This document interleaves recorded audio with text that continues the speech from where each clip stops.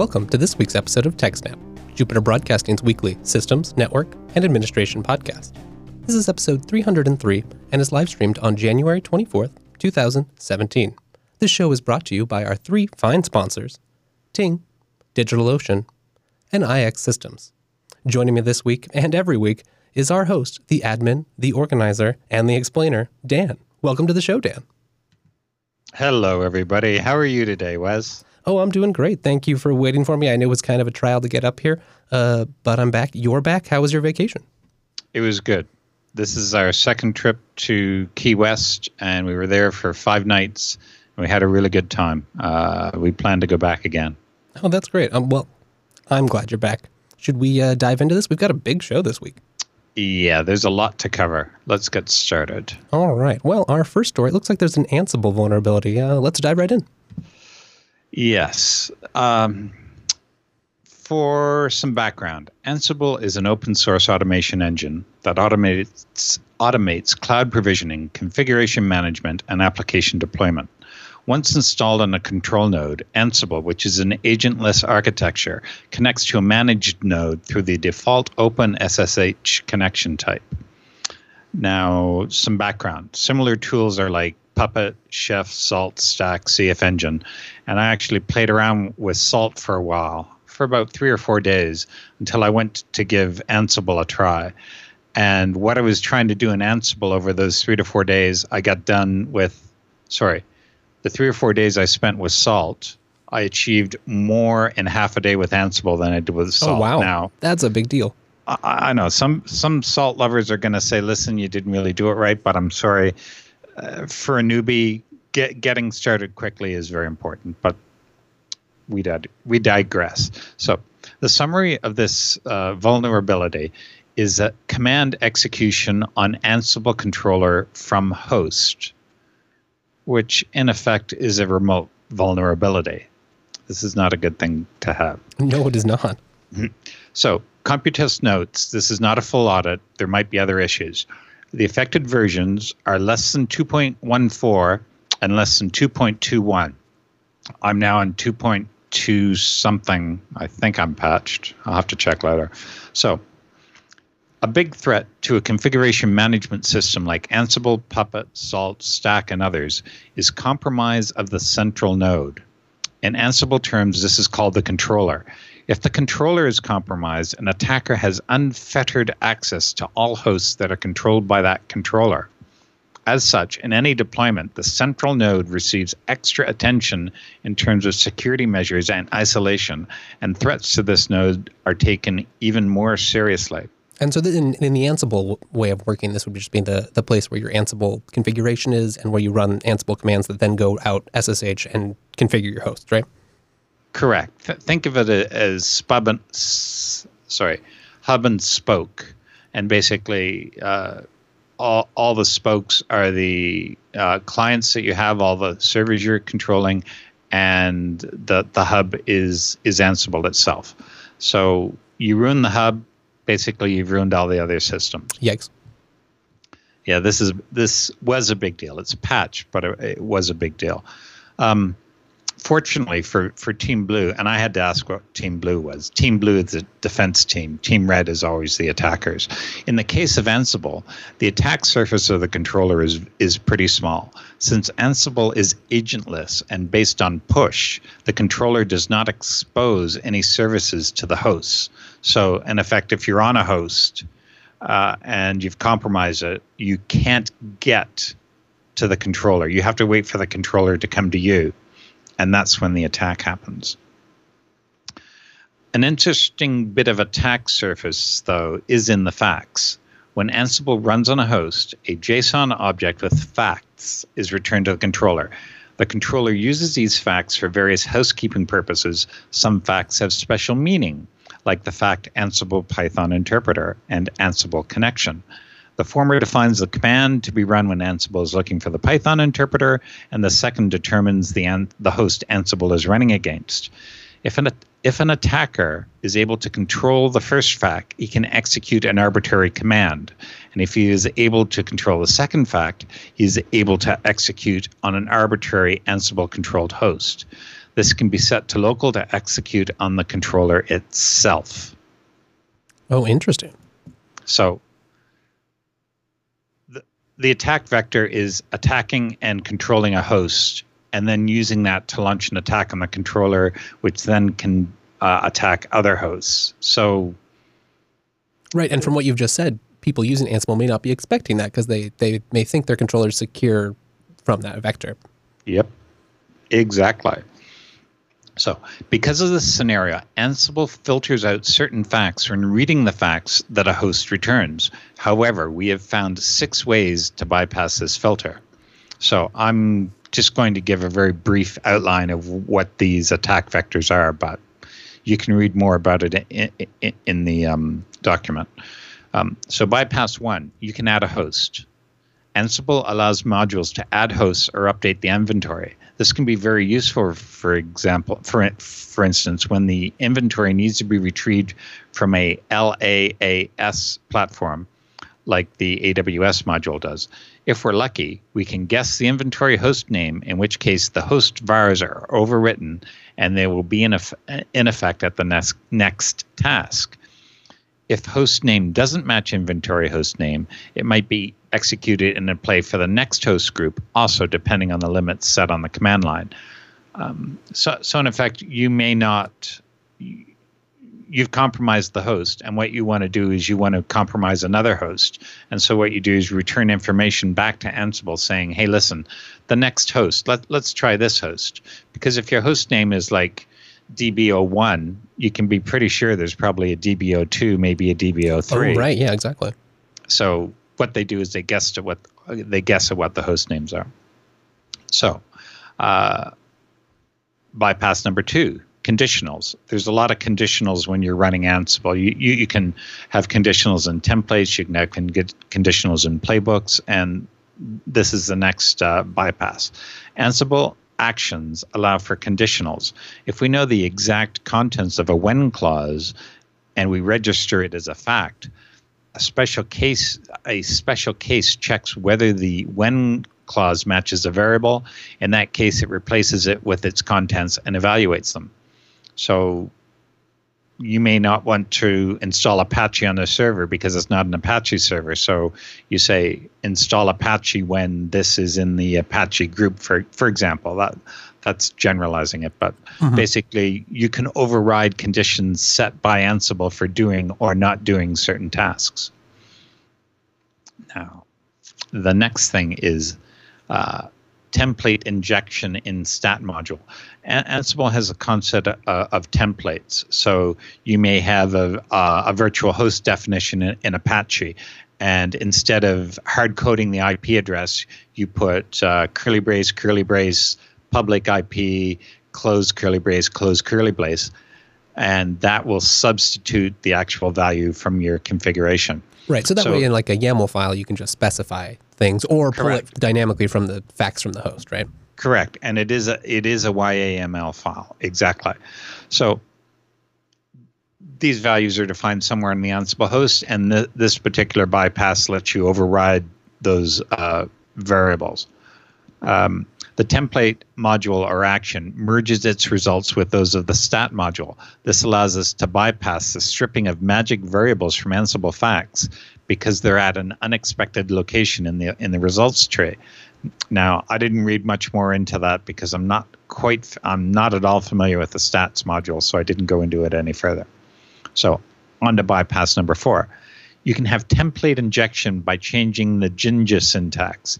All your templates end with .j2, and what they're doing is they're saying if you change the syntax, you can inject stuff that way. So remote facts always get quoted. Set fact unquotes them by evaluating them. Unsafe proxy was designed to defend against unquoting by transforming Jinja syntax into Jinja comments, effectively disabling injection. So this one, I'm going to have to read up on a bit more because I know how template injection works and I know the Jinja syntax, but I'm not quite sure how this one was going to work. Yeah, it's interesting. And always like, these kinds of escaping things when you have it can get nuanced. I'm glad I don't have to evaluate it. So, bypass number 5, template injection in dict keys. Strings and lists are properly cleaned up, but dictionary keys are not. So what they're doing is there's a dictionary key and they're overriding it because it's not cleaned up properly, and that allows them to set a dictionary key to whatever value they want. So next time that dictionary key is referenced, boom, it's the attacker's value. They've got that value. That's not a good thing. So bypass number 6, template injection using safe eval. There's a special case for evaluating strings that look like a list or a dictionary item. Strings that begin with curly bracket or square bracket are evaluated by safe eval. This allows us to bypass the removal of Jinja syntax. We use the whitelisted Python to create a bit of Jinja template that is interpreted. This too is really obscure to me. I've got to read up more on this and find out if I'm subject to anything like that on my templates, but I don't think I am, especially since it's already been patched. But yeah, we gotta. This is very clever. It is very clever, and I can see. I'm sure I've written some code like this where you consider some angles. Oh yeah, well, I think that should be fine. We already have this Jinja protection, not realizing that here's an unsafe path. You can bypass that. It's a lot of. It just goes to show how many ways, even when you're being diligent, creative, clever people who are looking for vulnerabilities can find them. Yep, exactly. So, Computest is not aware of any mitigations short of installing fixed versions of the software. So basically what they're saying is there's no way around this. Patch your shit. That's what they're saying. Ansible has released new versions that fix the vulnerabilities described in this advisory. Version 2.14 for the 2.1 branch and version 2.21 for the 2.2 branch. They go on to mention some very interesting things at the end of this advisory. The handling of facts in Ansible suffers from too many special cases that allow for the bypassing of filtering. We found these issues in just hours of code review, which can be interpreted as a sign of very poor security. However, we don't believe this to be the case. The attack surface of the controller is very small, as it consists mainly of the facts. We believe it is very well possible to solve the filtering and filtering of facts in a sound way, and when this has been done, the opportunity for attack in this threat model is very small. Furthermore, the Ansible security team has been understanding and professional in their communication around this issue, which is a good sign for the handling of future issues. As an Ansible user, I like hearing that. I really do. I do too.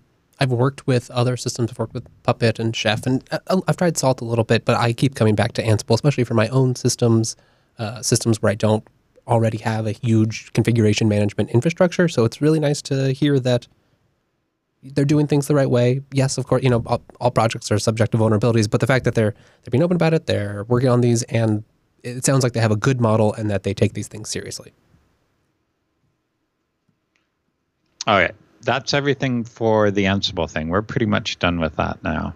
I'm glad to have read the details of this. And I know some in the chat room have said that it sounds like pretty bad code, but I don't think so. This is very specialized stuff.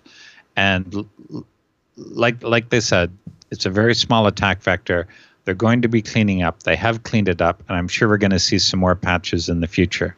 Okay, thank you very much for that interesting explanation. I'm glad to hear they're getting things fixed, and we'll have to stay tuned for more results from Ansible in the future. And with that brings us to our first sponsor, IX Systems. IX Systems is the hardware storage provider you wish you already knew about. Whether you have you need a new backup system for your home office, or you need a petabyte scale storage array, IX Systems is the place to go. Go over to ixsystems.com/TechSNAP to let them know that we sent you there, and check it out. They've always got things on their blog. They're also the maintainers and creators of the FreeNAS software, as well as TrueOS. So you can tell they're working with the community. They've been in open source a long time. They know how to make these things work. So don't stop wasting your time. Don't try to buy a pre-configured server that you're going to have to wonder, is this really going to meet my client's needs?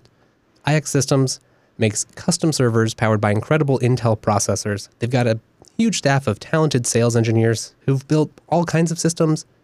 They know the motherboard that you need. They know how to make it fit in just the right case. They're going to build a better system than you or I can, frankly. And they're going to do it for less money. It's really an incredible value. I'm a huge fan of their work. The next time I need a write, don't be like, I've certainly had friends. It's a great thing to learn about. They build their own home system, home storage server. Before you know it, lost data. Don't make that mistake. Call IX Systems. Go over to their site, ixsystems.com/TechSNAP. Let them know we sent you and go get yourself a brand new server. All right, with that, Dan, let's move on to our next story. What's next? Next is a huge blog post from Krebs on security, and it talks about, in detail, great detail. We're not going to cover it all here. You really have to go and read it to get the full. Oh, it's always worth it when it's Krebs. His website was DDosed a while back, and he spent some time figuring out what happened. And the title of his blog post is "Who is Anna Senpai, the Mirai Worm author?" Oh, right. Yeah, that's previously been covered a fair bit on this program. It was.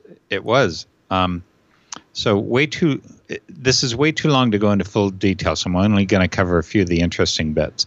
So on September 22nd, 2016, this site was forced offline for nearly 4 days after it was hit with Mirai, a malware strain that enslaves poorly trained Internet of Things devices like wireless routers and security cameras into a botnet for use in large cyber attacks. Roughly a week after that assault, the individual who launched that attack, using the name Anna Senpai, released the source code for Mirai, spawning dozens of copycat attack armies online. So imagine you've just done this huge DDoS and then given all the source code away to other people to use. Chaos ensues. Script kiddies, that's what they are. Yes, right, exactly. After months of digging, Krebs on Security is now confident to have uncovered Anna Senpai's real-life identity and the identity of at least one co-conspirator who helped to write and modify the malware. Before we go further, a few disclosures are probably in order. First, this is easily the longest story I've ever written on this blog. It's lengthy because I wanted to walk readers through my process of discovery, which has taken months to unravel. The details help in understanding the financial motivations behind Mirai and the botnet wars that have preceded it. Also, I realize there are a great many names to keep track of as you read this post, so I've included a glossary. Oh, that's amazing. Now, financial. I want to stress that point. The reasons for these attacks were financial, and we'll get into a little bit of how someone can possibly benefit financially from this sort of stuff.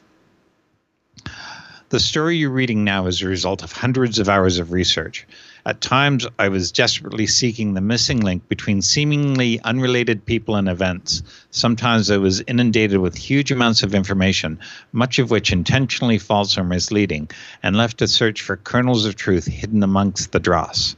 If you've ever wondered why it seems that so few internet criminals are brought to justice, I can tell you that the sheer amount of persistence and investigative resources required to piece together who's done what to whom and why in the online era is tremendous.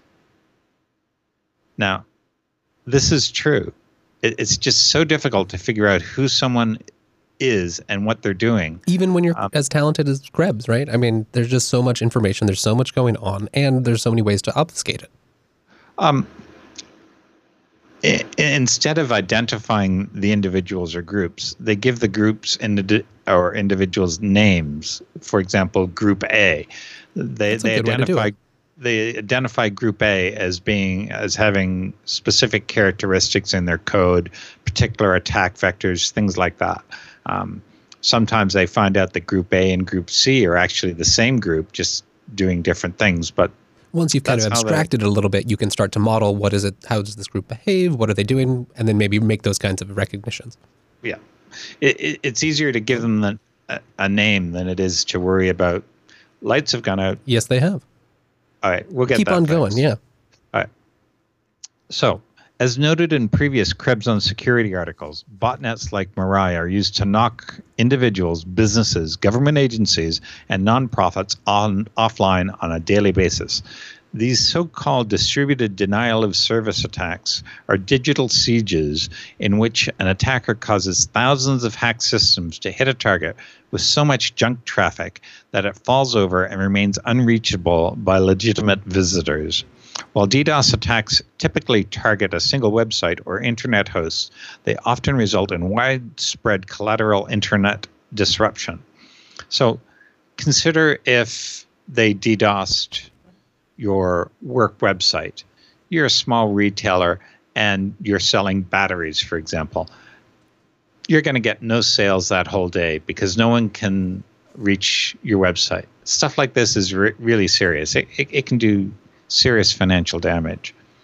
A great deal of DDoS activity on the internet originates from so-called booter stressor services, which are essentially DDoS for hire services, which allow even unsophisticated users, read that as script kiddies, exactly, to launch high-impact attacks.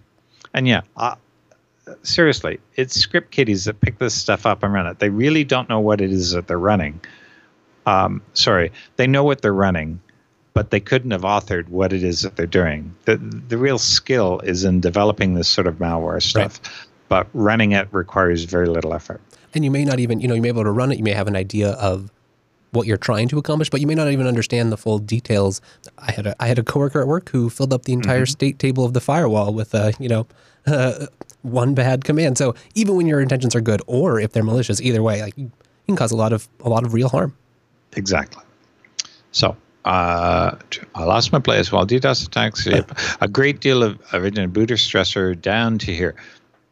So then he goes in to talk about the various variants of the Internet of Things botnet, and he mentions that Minecraft web servers were a frequent target. Now that sounds weird. Why would you attack Minecraft? It's just people building things. Why bother them? The thing is, people subscribe to Minecraft servers. They buy an account on them and start using them. And they may be less interested in, maintaining it or upkeep than just playing Minecraft. Right. So what happens is he goes into a lot of detail about DDoS protection services. So you can buy DDoS protection from someone when you're getting DDoSed or to prevent future DDoS. So Minecraft customers would come under attack, and how a competing DDoS protection company made threats directly preceding these attacks. So you've got two competing DDoS protection services. One is protecting a Minecraft web server, and the other is launching the attack.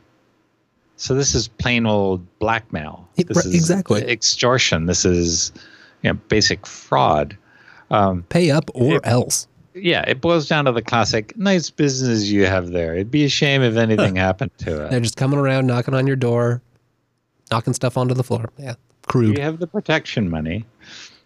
Exactly. So it all boils, it goes into a lot of detail of who is doing what, how this transpired, the evolution of the software, and how he started to identify who was what. And I'm not going to tell you how it ends, because it's a huge article. It is a huge article. It's a wonderful read. And please go and read this Krebs on Security post. The link will be in the show notes, and you are really going to enjoy it because it goes into much more detail than we have time for here in the show. Thank you, Thaw. Thank you for that explanation. That's great. I guess with that, let's kick it over to our next sponsor, which is Ting. Head over to Ting. What can I say? Ting makes mobile simple again. They want to make mobile make sense. There's no contracts or early termination fees. They have both GSM or CDMA. I mean, take this. I got my parents switched on Ting. They have huge monthly savings because you pay for what you use. Minutes, messages, megabytes. That's it. Don't get trapped into a big contract where you know that you have more minutes than you could possibly need. It just doesn't make sense when you have a service like Ting. Just go to their page, just click right here, go to rates. You'll see they have their savings calculator. You can log in, compare with your current service, or just use this fun menu right here. Everything starts at $6 a month. I mean, there's some taxes and fees that Ting can't control. They'd love to help you out there, but, Uncle Sam has to take his due. After that, it's just pay for what you use. You don't use minutes? You don't pay for minutes. You don't use messages? You don't pay for messages. If you're like me, let's see. There's Wi-Fi on the bus. There's Wi-Fi at home. There's Wi-Fi at work. There's Wi-Fi at the coffee shop. Maybe there's Wi-Fi at the bar. Either way, Ting's there when I need it. And when I don't have to use it and I don't have to pay for it. At $6 a month, it also makes it really great if you just have, maybe you're playing with an IoT dev kit, or you just want, a backup phone that you keep in the truck. It's for when you're out on the roads, or, you're going camping and you just want a backup phone. You know that something happens to your main phone. Ting will be there, whether you need GSM or CDMA. Go to Ting, go to techsnap.ting.com. That lets us know that we sent you, that you're interested. Say it one more time, techsnap.ting.com. Head there today and see how much you can save. All right, Dan, back to you. What's next? What's next is a blog post of mine. Alan suggested that we bring it up on the show. I had no idea that it would even be interesting, but no, I think that's a great idea. I agree. Once he mentioned it and said how we should present it, yeah, I thought it was a good idea. I think it gives you a good chance to speak to something that obviously you care about. So let's get started. We're going to talk about the TechSNAP Career Challenge, and this challenge is directed at all our listeners. So the genesis of this was at the Grace Hopper Conference, and if you've never been to the Grace Hopper Conference, it's the largest collection. It's the largest gathering of women technologists I've ever seen. It's absolutely huge. Oh, that's awesome. I met people from so many different technology areas, medicine, robotics, software design. I met a woman who was on a team that designed chips that go into Apple phones. Oh, wow. So when was this? This was November. Okay. November, December, something like that. Not very long ago. I was there on behalf of the FreeBSD Foundation to give a talk about how to contribute to open source software. Oh, very nice. And that was a lot of fun. The talk had a lot of people who were just starting out and wondering how to further their career.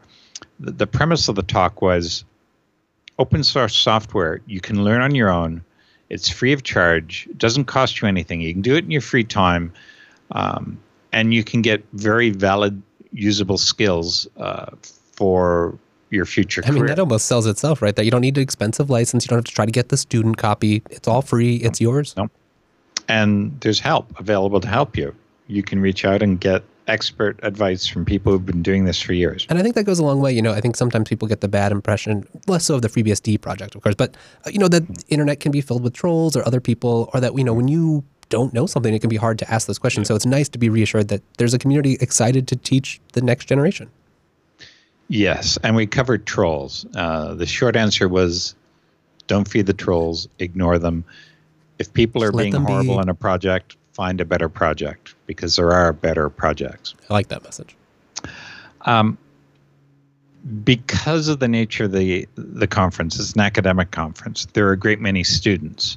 And many of them hadn't actually launched their careers yet, but they knew they loved technology and they knew that they wanted to get involved with it. And a wonderful story was told to me by a Google employee who used to tell their trainees or students how to find their tech passion. And that's the whole basis of this blog post. So let me read through my paraphrasing of what this wonderful Google employee told me. So, the following is a relatively cheap project you can do in your spare time, weekends, and evenings. For the following tasks, you want to blog about each step in sufficient detail for someone else to duplicate what you were doing. Go and find an old computer. Get it working. Add hard drives, network, etc. Install an OS on it. Naturally, I recommend FreeBSD. Of course. Connect this computer to the internet. Install a web server, Nginx, Apache, whatever you want to use. Write a small program for this web server. It's absolutely not important what this program does. It's not important what language you choose. Just choose one and get it working. Make this program publicly available on the internet. In other words, you have a little service running on this computer. Now, after you've done all that and you've been blogging, this will take you quite some time. go back and read your blog from start to finish. And as you read this blog, remember how you felt when you're doing each part of this step. The one that raises the most interest in you, the one that makes you feel the best, the one that raises the most emotions, those are the parts of technology that you really want to start looking at closer. So during this, you might find that you like hardware, that you like putting together computers. You might find that networking is your passion. It might be the software engineering that you like. It could be that blogging itself is what you really like doing. It may turn out that writing is what you want to do, writing about technology. And you might discover that system administration is really what you want to do. And all of this can be done in your spare time, probably free, all in the comfort of wherever you want to do it. You can do it from home. You can do it while on holiday. And students can do it in winter break and spring break, something like that. But basically, do this, and it should really help you figure out what you want to concentrate on. And a little bit of time spent now might save you a whole lot of heartache later on when you find out you don't actually like what you've chosen. I think that's really true. It reminds me of that, like the classic high school counselor line of, if you had all the money in the world, you didn't need to work, you could just do what you wanted to do. What is it that you want to do? And that can be a hard question to answer. And I think you're right that, being in the trenches, kind of feeling day to day, like this got me really excited. That part was kind of a chore. It was interesting to do. I learned, but I don't necessarily want to do it again. But then you find those pieces that you're like, wow. And a lot of times you may not even realize, you might think that it's interesting, but you didn't realize how interesting or how much you might really want to keep doing it. And I think, just kind of talking about, like, I think Chris kind of ran into that, doing sysadmin work for years and then starting this network. Now this is what he does, content creation full time. And so even if you've done some of these things before, you might find a new subset of passion that you're interested in. I agree. Exactly. So here's what I'm challenging our listeners to do. Take this challenge, blog about it, figure out what it is you want to do, and then send us your blog URL and tell you what you got out of the challenge. I'm really interested to hear if people suddenly figure out that, holy shit, I thought I was going to be a software developer. I really want to be a systems admin now. Something like that. Just let us know what happens. And this is even for people who have only ever had one career. If you've only ever been a software developer and you've never done these things that I've outlined in the blog post, do them. You may find a much more interesting career than what you're doing now. I think that's a good idea. And especially in today's, DevOps world where there are more roles, it seems like a good exercise for anyone who's, using computers, likes to think that they're competent with computers, wants to go to the next level. So this does make me kind of curious. How did you get started in your current career world? Was it something like this or a different path? I think I was 14 years old. I read an elementary electronics magazine that talked about computers. And by computers, I'm talking about Z80s and PDP-11s, PDP-8s, stuff like that. And that got me interested. Yes. That got me interested. And so I knew I was going to take a computer science degree. And I did that at university. And I was out of university for about 13 years when I then started getting into sysadmin. And I was a software developer, and then I started doing sysadmin at home by working on open source. Oh, really? So you were, at that time, you were a professional developer, not necessarily doing much sysadmin work at work or that kind of thing. Yep. There was some sysadmin at work in terms of, I'd be installing software and stuff like that, but it wasn't a Unix sysadmin type thing that I was doing. And systems administration was a very small part of my day job. I see, right. And then just gradually, it was a hobby, and it's what I did, and it's what I blogged about. And eventually, I developed skills that became more and more part of my day job. And eventually, I was hired as a sysadmin somewhere, and then that's awesome. This is now my second or third full-time systems administration job, and it's good. I still do a little bit of coding, usually in Perl or shell scripts, but it's not my whole day. That makes me curious if I can put you more on the spot here. What do you like more about the sysadmin lifestyle? Is it just like, the hands-on with the servers, making the systems work? Development can often be a little more abstract. You're a little more removed from, production. I think it's getting the systems running so that they require next to no day-to-day administration. Sure. It's setting them up and getting them running and having nothing to do with them. They just run and run and run. And you can take pride in that, right? Like, I've tuned this, it's set up correctly, configuration management is done, it reboots, It comes back, everything works. Basically, all I do to my servers is software updates. Update the applications, update the OS, and reboot them, get them going again. Now, you mentioned IX Systems earlier on, one of our sponsors. One of my servers is from IX Systems. It's probably about 10 years old, if not more. Wow. And I have not seen it in that entire time. Not since I shipped it off to somewhere in Texas, where it's been sitting there running freshports.org for the past 10 years solid. That is amazing. Nonstop. I would be curious what its uptime is. Uptime varies because when I upgrade the OS, I always reboot. Sure, right. Even just any security patches that come through, I almost always reboot the server just to make sure everything's completely clean. The uptime has gotten fairly high on it, but I don't want to say I've never had a hardware problem, right? Sure. Because that would be tempting fate. But we did replace the battery backup unit in it once. Well, that is a ringing endorsement. I think that's a natural segue to our final sponsor for the day, which is DigitalOcean.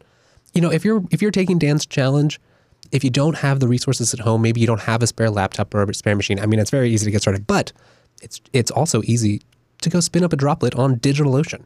Use our promo code SNAPOcean. You'll get a $10 discount code. That's good for 2 whole months if you choose the $5 droplet size. What is DigitalOcean? It's the simple cloud hosting provider dedicated to offering the most intuitive and easiest way to spin up a cloud server. Did you know you can do it in under 55 seconds? Yep, that's right. Under 55 seconds, and then bam, your own Linux server or FreeBSD in the cloud. And there's where you can do it. You can start your blog, install WordPress or something better, maybe something like Hugo, a static blog hosting site. Configure Nginx, configure fail to ban, work on your security principles. They've got data centers all over New York, San Francisco, Singapore, Amsterdam, London, Toronto, Frankfurt, all using KVM hypervisor, 40 gigabit Ethernet right into that hypervisor. Plus, once you've used their simple, intuitive control panel, you're going to start wondering about all the other services. Why isn't my bank this simple? Compared to some other cloud hosting providers we won't name here, you do not need a special certificate or a special degree just to figure out the UI and the API. They've got a dead simple UI and a dead simple API. That isn't to say it doesn't have all the control you need. Heck, here at JB, a lot of our stuff is automated with their wonderful UI. Go check it out. Promo code SNAPOcean, DigitalOcean.com.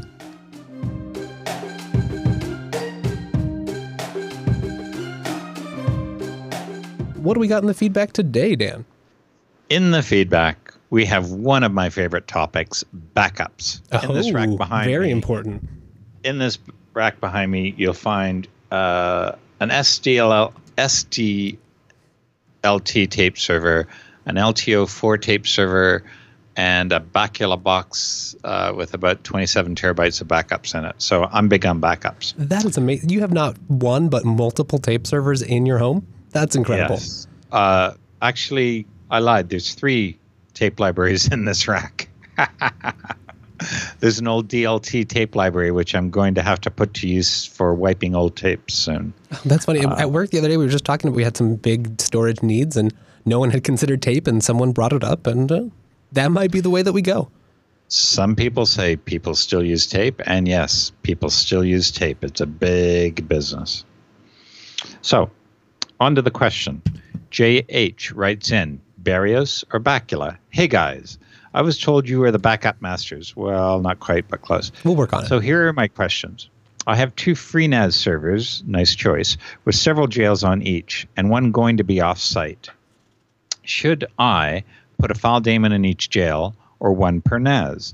Should I rather have multiple backup jobs with a storage daemon on each, or use ZFS and ZFS send via SSH between the NAS? What backup repetition would you suggest for a normal household? And should I rather use Bacula or Barrios? Well, let's start with the last question first. As a Bacula developer, I suggest you use Bacula. Oh, I did not realize you're a Bacula developer. That's interesting. So you do take backups seriously. Yeah, I do. Now, to be honest, I was this close to deploying Amanda when someone said, "Hey, have you seen Bacula? You should have a look at it." This is about 10 or 11 years ago. And I looked at it, and I really liked the way they used a catalog to record everything that's backed up. Mm-hmm. The only problem was they used MySQL. Fail. I'm sorry, that's not good enough. So what we did is we... Is that for the catalog, you mean? The Yes, okay, the catalog. What we did is we created a Postgres backend for Bacula, and that's what I use now. Oh, that's and awesome. That's what I recommend everyone else uses as well, because you're not going to have as many problems as when you use that other database. So we won't mention which one. You mean Oracle? That's the one you're talking about? I wouldn't use Oracle with this. I believe there may be an Oracle backend or a catalog module written for it, but I don't know. We won't talk about either. So, the first question. I think I can answer all your questions by explaining how I back up my jails. What I do is you're running ZFS, so am I. So what I do is I do system snapshot recursively from user jails on everything, and I call it snapshot for backup. And then what I do is I create a file set, which is based on all the snapshots I've just taken. And then I do an incremental backup of that snapshot. Now, it's important to use a snapshot for the backup because files may change during your backup. If you take a snapshot, you literally have a snapshot in time, and you can back that up. So what I've linked in the show notes here is a link to my GitHub gist, where it shows you 3 parts. The first part is the bit that does the creation of the snapshot. Then it runs through all the jails, figures out the mount point, does a snapshot of that. And there are 3 actions that the script can do. It can create a snapshot, it can list the backup directories, or it can destroy the snapshot. Nice. And you run this as a before, after, and during. Yeah, it is very clever. I got some help with Alan when I was figuring this out early on. And this is just a shell script, so it should work on... It's just a shell script that'll run on any reasonable host with bin/sh. Awesome. And, well, he's running FreeNAS, so this will just work straight out of the box. Now, you may want to, if you look at the file set itself, basically it runs a script and says, give me the list of stuff that you've backed up. But this is what I would do. It makes your backups much bigger, but it does them all in one, and you're sure that you get all the jails. And if you add a new jail, it'll automatically be included in the backup. And this serves me well. And so that would kind of answer his one of his questions there, where he was wondering if he should kind of handle the backups with a daemon or agent per jail. This would do it at the host level. This does it at the host level, and you don't have to have anything in the jails whatsoever. Nice. The jails are totally independent. That seems like a clean way to approach it. Now, even when I'm backing up my mail jail, I run it on the host. The maildir is mounted in its own ZFS file system, and I snapshot that and back up that. And when you're backing up ZFS, use snapshots always. Even if you're doing a ZFS send receive, it's still a snapshot. So when you're using Bacula, and you will want to use Bacula, use a snapshot. It's much easier than doing anything else. Right, and then then too that things won't change mid backup. Right, you've got that frozen in time snapshot right there. Yes, it's read only as well, so nothing will change. As for backup repetition. My goal at the moment is 3 years of backups at all times. I I'm getting kind of short on space. Things are getting kind of full, so I may have to adjust that or get more tapes. Always more tapes. I would go with the regular, with the default schedule that comes with Bacula, which is basically an incremental every day, a differential on the Sundays, and a full on the first Sunday of every month. That should suit you. Make sure that you keep those for a reasonable length of time. So you always have at least 2 sets of full backups at all times, because if you do a full today and you wipe out the fulls from yesterday while you're doing that, and the fulls today fail, you've got no backup. So take your backups somewhere else as well. Once you've done a full, take them off site, put them somewhere where it can't be damaged. I'm talking about tapes, but if you're backing up to another FreeNAS server, right, that should just work as well. And yes, if you get enough room on that remote FreeNAS server, what you could do theoretically is snapshots on your local one, ZFS send to the remote one, and then you could actually do backups from there. Yeah, that gets complicated. But there's a lot of options. It's a flexible system. And don't forget, always make sure you test your backups as well. Backups are worthless. Restores are priceless. There you go. That's perfect. Well said, Dan. Thank you. Anything else to add for this one? Nothing there, but if JH has more questions, please write back. Please write it in. We love your feedback. It gives us a lot of fun things to talk about here, and keep it up. All right, so our next piece of feedback here talks about that malware in the browser story we covered a week or two back. Yes. I don't know which show it was. We did 2 shows in one day, but it was one of the previous. It was a good day. So Brent Kierland writes in, asking about malware in the browser. Here's our answer. TechSNAP 302, the last show. You mentioned an unfilterable malware that is hosted in the browser. I thought I would share with you what I teach my family clients and such. I call it fail for the win. And it's a simple method to defeat most phishing attacks. If presented with an unwarranted or suspicious login prompt, I tell people to put in a known bad password like nope.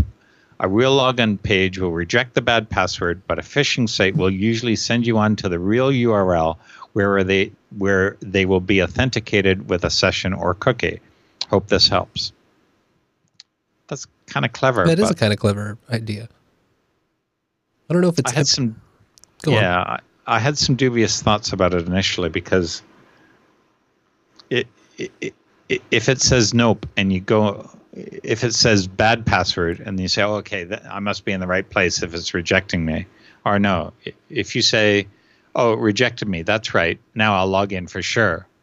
So what the malware will then start doing is just always rejecting your password no matter what you enter, thereby asking you to enter. Yeah, it'd be pretty simple. password. They'll just reject the first time. People are almost always going to try that second time, right? So Or just reject always. Never pass them on to the real place. Mm-hmm. Oh, but then that might alert you to the fact that you've been compromised, and they don't want to know that they don't want you to know that. I think this does highlight, it seems like a pretty good suggestion. Yeah. But it kind of goes to show that, like, in the everyday user's mind, it can be pretty hard to keep track of this, and you may be suspicious, but the more times you see it, the higher the chances you're just going to get hit by one of these things. So it's nice to have some, like, common sense rules so you can at least try. Yes.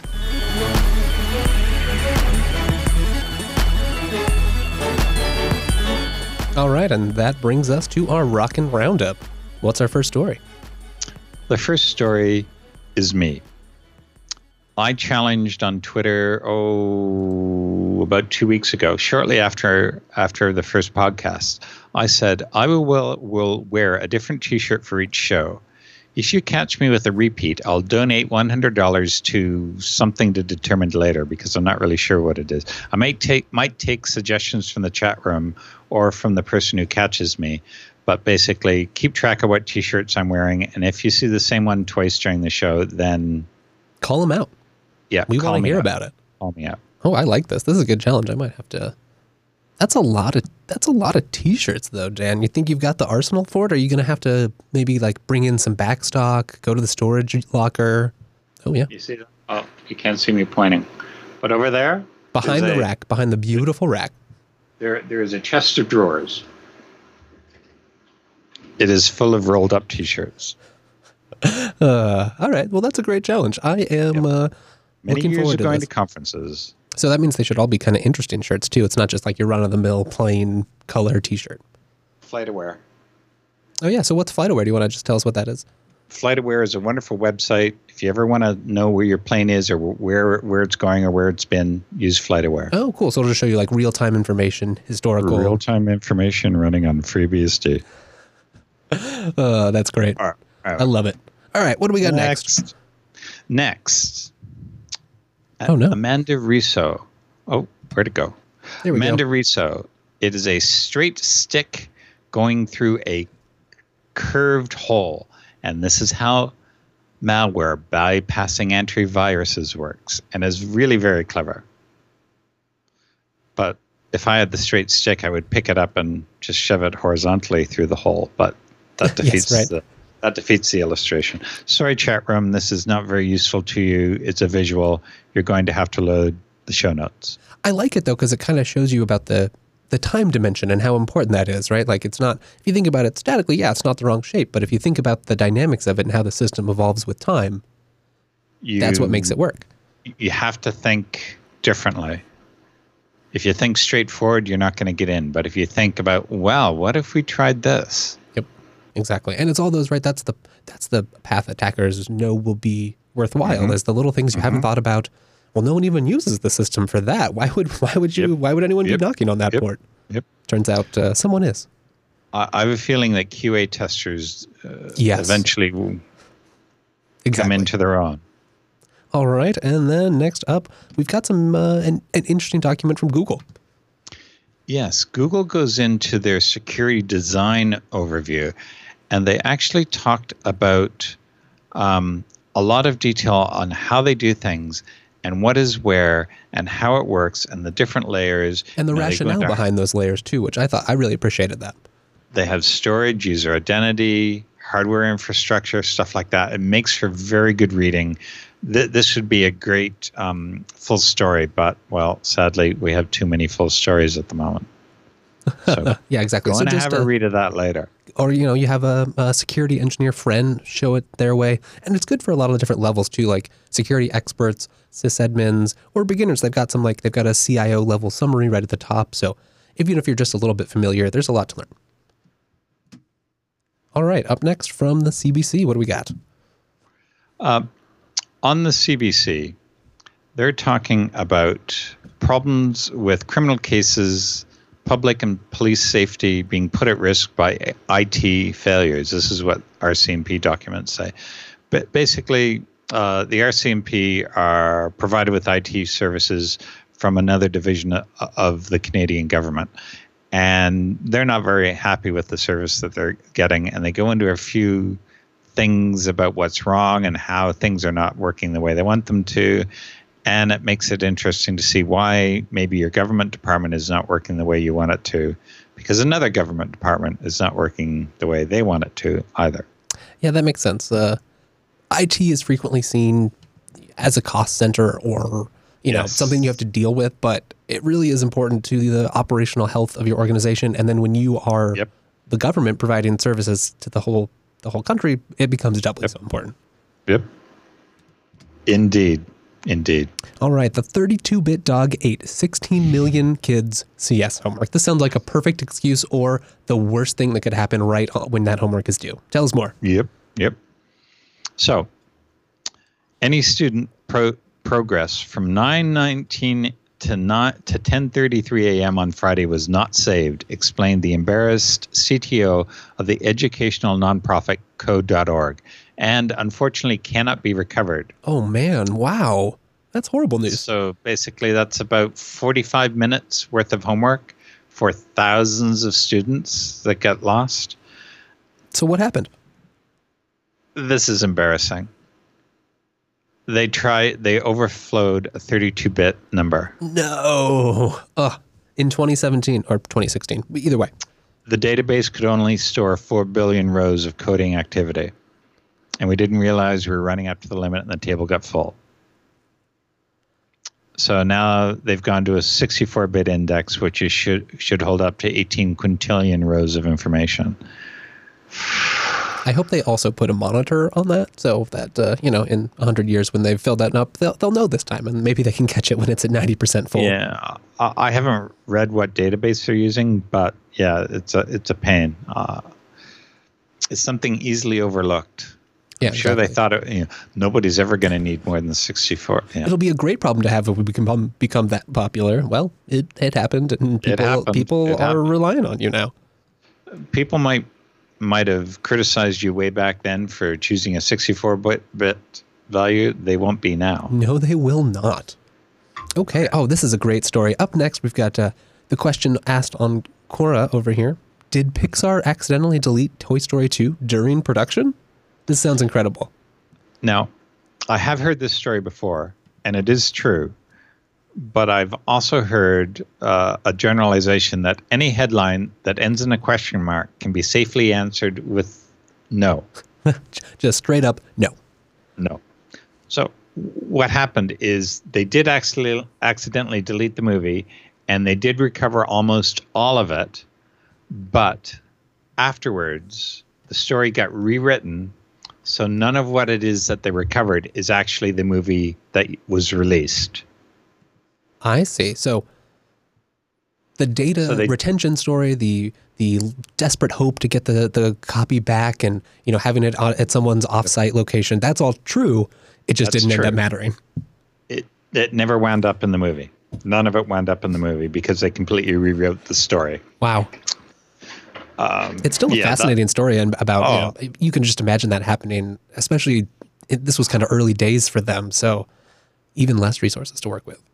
I can imagine that week or so that they spent recovering would have been just terrible. Such stress. And then to have it all tossed out, yep. Heart-wrenching. I'm sure they have not let it happen again, or at least we haven't heard about it. No. Okay. Oh, we've got a Heartbleed report. So what is this? Heartbleed is a security bug in the OpenSSL cryptography library, which is a widely used implementation of the transport layer security, TLS protocol. This bug was introduced into the software in 2012 and was publicly disclosed in April 2014. Now, Wes, answer me a question. Sure thing. How long ago was April 2014? Wow, that is almost 3 years.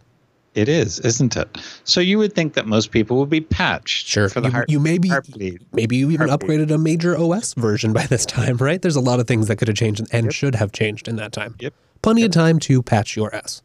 Lots of time. So what they did is this report goes through the top countries, the top services, the organizations, and the protocols that are vulnerable, that are still not patched.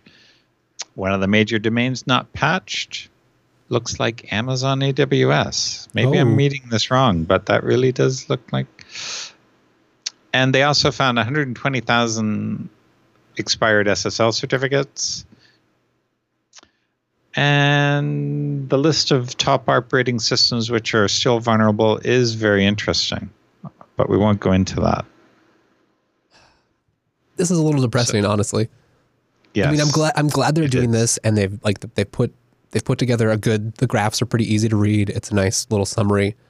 So hopefully people can audience members go out and maybe use shame a little bit. Just tell people there's a better way, and that the security of them and their users relies on keeping things secure. There's no reason for stuff to be unpatched this long. It's just embarrassing. Now you're just script kiddie bait, right? Like things that have already been patched, you're just the low-hanging fruit. Yep. That's disappointing. Get all right. Patched. On to our final roundup story. The final roundup story. So, you've been caught doing things wrong. You've been publicly shamed about it. And then you get caught doing it wrong again. That's rather embarrassing. And what's happened in this case is Symantec was already on probation for bad HTTPS certificates, SSL certs. But now they found at least 108 Symantec certificates which threaten the integrity of the encrypted web. Again? So a researcher has unearthed evidence showing that 3 browser-trusted certificate authorities owned and operated by Symantec improperly issued more than 100 unvalidated TLS certificates. In some cases, these certificates made it possible to spoof HTTPS protected websites. Say that 3 times fast. Yeah. HTTPS. There we go. So, yeah. And it's important to note here that the whole system of TLS SSL that we use, it really places a lot of trust in these root CAs, right? People who should be, basically the whole integrity of the system depends on them not doing exactly this. Yep. Some browser manufacturers, developers have started unlisting various CAs who are not doing a good job. And that's really what you have to do. That's the only way to fight back against this, is to say, hey, listen, we're not going to trust your certificates anymore, which means your customers are not going to trust your website when they go to it. If you don't get that little green lock in the Chrome bar, then yeah, right. Yep. And that's how this works, because they issue a certificate, it's not correct, and someone winds up trusting it, and anything could basically happen. Do it right. CAs are one of the most important things. Yes, and with this like open model, really all we have to fight back is like, yes, we are just not going to trust you anymore. So it's nice to see, people like Google, it seems like they mean business, right? They're ready to, if this keeps happening, they're ready to say, no, we're just not going to trust you. 2 words, let's encrypt. Yes. I love Let's Encrypt. I'm so glad they're doing what they're doing. The whole CA industry, it was really kind of stagnant, and they've shaken it up.